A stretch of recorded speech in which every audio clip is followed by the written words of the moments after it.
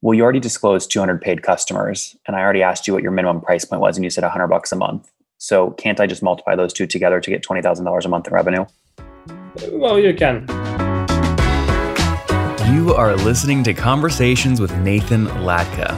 Now, if you're hearing this, it means you're not currently on our subscriber feed. To subscribe, go to getlatka.com.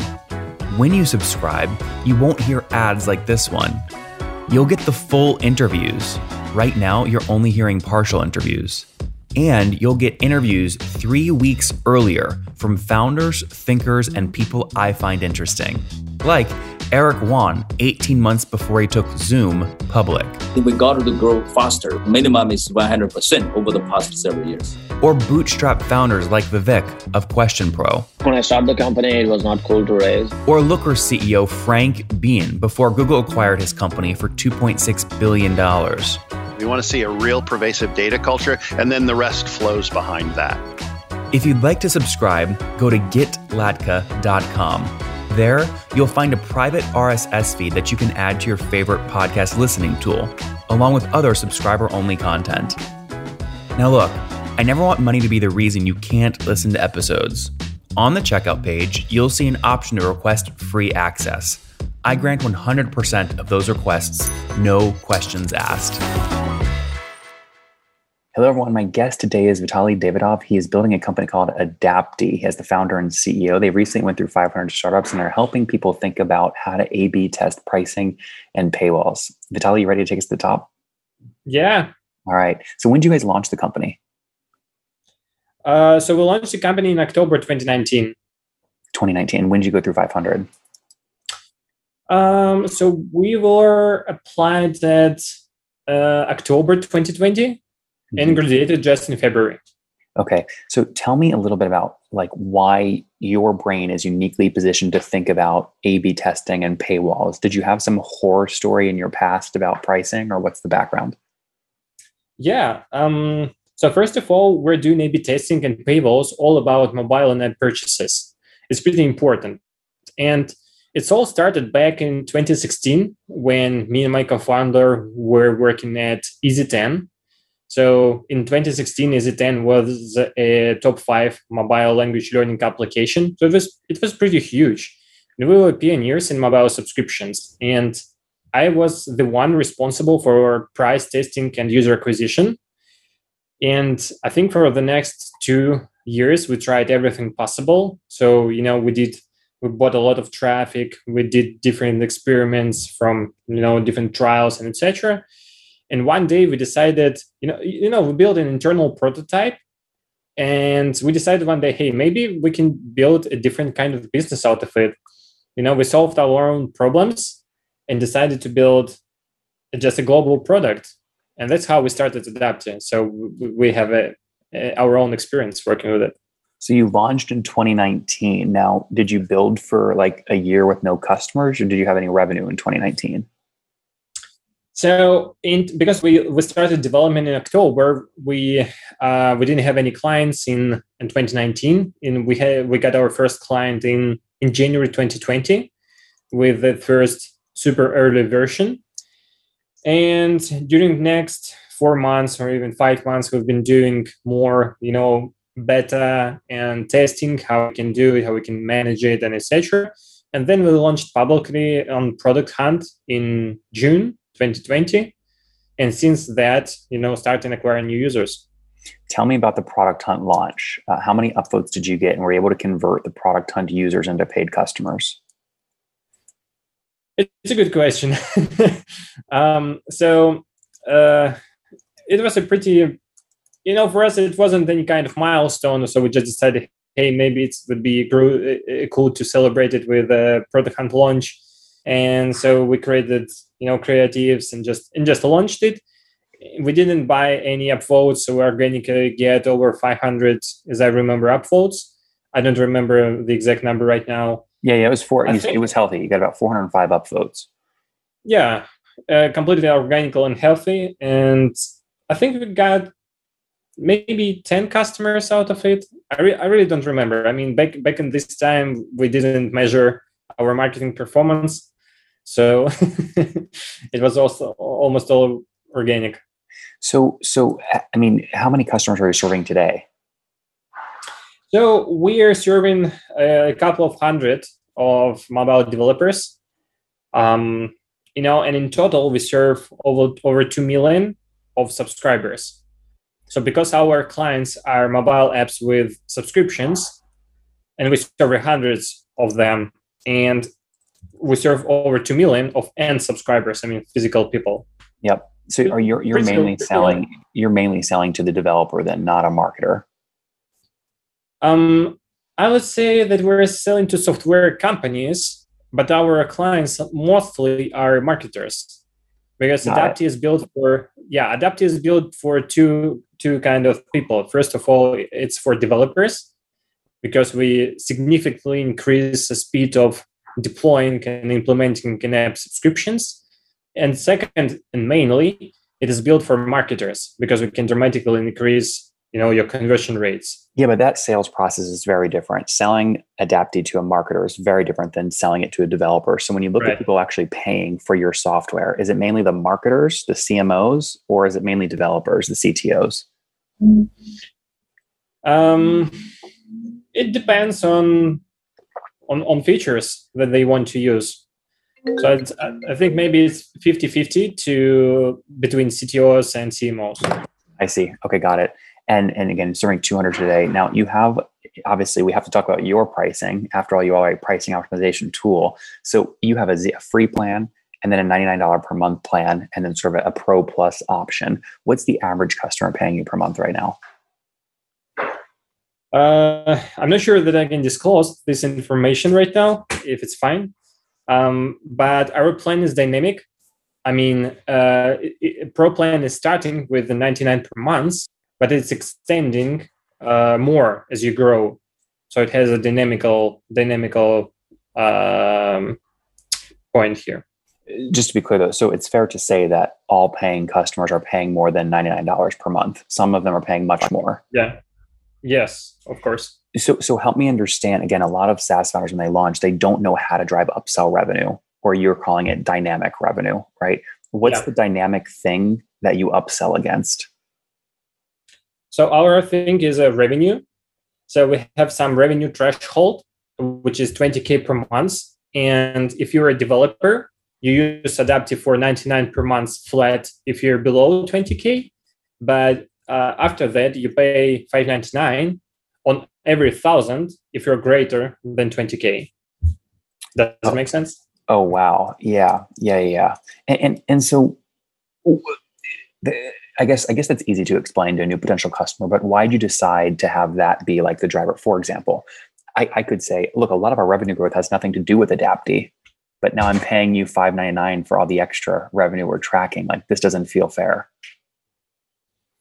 We believe it feels fair. And the reason is, as more you grow, as more technical issues you have, and as more, as bad it is for you to have any issues with your billing system, right? And as it's more harder to run experiments as you grow bigger and bigger. So that's why we believe our model is fair. Mm-hmm. If you compare 10K per month MRR versus 1 million per month MRR, they're completely different in how they grow, in server loads and etc. So yeah, we believe it's kind of fair. Of course, we provide the volume discounts as you grow super big. But yeah, we think it makes sense. How much total MRR is flowing through your system currently?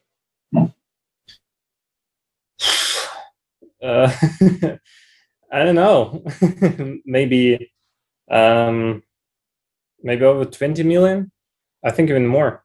Yeah, that's the number, right? If you grow that to hundreds of millions or a billion, that's obviously a great indicator for the business.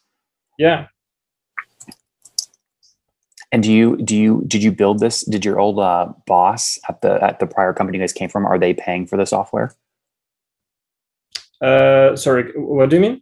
You guys said that you had this problem at your past company. So naturally, one of your first customers should have been your past company. Is your past company? Yeah, of course. So Okay. they joined. Of course, they joined as a first company, and they were testers, of course. Yeah.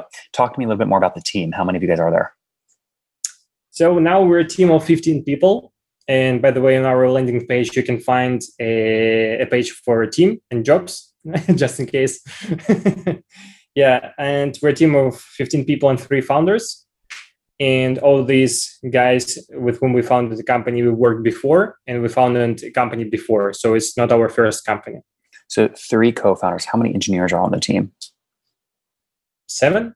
7 engineers. Okay. And when the 3 of you guys came together to launch the business, I mean, the most dilutive event in any company's history is your co-founders. And then it's your seed round, usually. How did the 3 of you guys decide how to split equity? I don't know. We just negotiated. I mean, it wasn't a big problem for us. So we just discussed, depending on our needs and responsibilities, and was just split it. So I think we did it pretty in a fair way. Did you guys just do 30, 30, 30? No. Okay. So that's what I'm getting at, right? Explain why somebody would get a little bit more in terms of what value they're bringing to the business. I think it depends on, again, responsibilities, because companies sometimes can live without somebody. So I strongly believe company cannot live without CEO. That's for sure. Most companies cannot live without head of sales and CMOs, but probably you can live without, CTO. You can hire CTO. It depends on your business. That's super simple. So given these numbers and given this idea, you can calculate your equation. Are all of your founders still active? Crunchbase only lists you and Kirill. Did you guys have a bit of a co-founder fallout? Who's the third co-founder? Yeah, we didn't add the third co-founder. He's a VP of sales and CEO. Oh, you added him later. Yeah, a bit later. Maybe we had him in April. Okay. Yeah. Okay. Got it. That makes good sense. So 15 people on the team, 3 co-founders, 7 engineers. Do you have any quota carrying sales reps or no? We have advisors, and we have some other guys like designers, Okay, but you have no one full time that is managing a quota currently. No. Okay, got it. Interesting. And then talk to me about how you funded the business. I think you've raised some from 500 startups. How much have you raised to date? Yeah, so we started Bootstrap because it was our second company and we had some savings from our last company. Then we raised our pre-seed from 2 funds, 1 angel, and 500 startups. And what year was that? It was $500K. In what year? Last year? In 2020, right? In 2020. August. Yep. Okay, good. So raised $500K from 500 startups. And you keep talking about the prior company. I'd love to learn a little bit about that. What company did you guys work on before this? Yeah, so we work at a company called Pateja Labs. It's probably hard to pronounce, but what we did is we did the consulting in machine learning, mostly for mobile apps. Mm-hmm. So we did things like chatbots, natural language processing, some things about computer vision, running and deploying machine learning models, all this mathematical and statistical stuff. And the reason is because we have a pretty strong degree in computer and data science. So it was kind of a logical way for us. And Vitaly, when you take learnings from that company, plus your first 2 years in business here at Adaptee, and you're looking at growing from 200 customers to 2,000 customers, how are you getting customers today? What's your CAC? So there's a number of ways we can grow. First of all, for us, it's kind of important to grow via word of mouth because people know us and they tell other developers about how cool is our product, and it costs us nothing except of maybe technical support. We also use some organic growth. Again, people search for us. We do run G2 review campaigns. It's all pretty standard. I mean, we don't have anything special here. It's mostly organic. Yeah, but organic's kind of an easy answer, right? When I hear someone tell me that it's just organic growth, it tells me they don't actually know how to pour fuel on the fire. They don't actually know where growth is coming from. They just say word of mouth and organic. So, I mean, have you identified things you can pour gas on to really drive faster? I would say yes, but I don't want to disclose it. Okay. Why is that? I mean, there's something you can teach us there without compromising, I guess, the business strategy. I mean, it maybe it's pretty sensitive because we have a kind of a strong competitors here. But I would say that, just if you want to drive organic growth, which is, I believe, is kind of important for B2B and SaaS companies, do blog, run blog, run podcasts, run, just create an information, useful information, and develop stickiness so people read it more, share it. Yeah, but this idea is not revolutionary. Launching a blog is like playbook 101 stuff, exactly. Right? So how are you going to execute in a way that your competitors are not executing? I mean, it's not a big secret how you grow. You just need to do it. That's my personal opinion and what I've been taught in 500 startups. I mean, you have pretty standard ways how you grow. I mean, run a blog. I understand that it sounds pretty simple, but when it comes to execution, you need to create a content plan. You need to understand what you need to write about. You need to do it in an interesting way, so people must read your content and understand. Maybe convert to paid subscribers and etc. And it's all very company specific. So there are tons of corporate internal secrets here. But in general, there's nothing special. You just need to do it and run as many experiments and as fast as you can. This, I think, is just a general idea around when you run a company, just try to do something fast. Yep. Not something, but everything. Well, you can't do everything. We can certainly test fast and then keep the winners and then go from there. Yeah, just test fast. Yep. Vitaly, before we wrap up, I mean, can I take 200 customers times that minimum price point of $100 a month? You guys are doing more than $20,000 a month right now in revenue. I don't disclose this number. Well, you already disclosed 200 paid customers, and I already asked you what your minimum price point was, and you said $100 a month. So can't I just multiply those two together to get $20,000 a month in revenue? Well, you can. Great. So why would that not be accurate? We have some volume discounts, for example. We have some other discounts, so it's kind of different. I see. Do you think you can break $20,000 a month this year? Yeah. Got it. Well, hey, listen, we're rooting for you, man. Let's wrap up here with the famous five. Number one, what's your favorite book? Maybe it will be the last book of Ben Horowitz. Okay. The Hard Thing About Hard Things? Yes, exactly. Number two, is there a CEO you're following or studying? Sorry, what the question? Is there a CEO you're following or studying? Probably no. Okay. I mean, I just try to pick different ideas from different CEOs. No problem. Number three, besides your own, what's your favorite online tool for building Adaptee?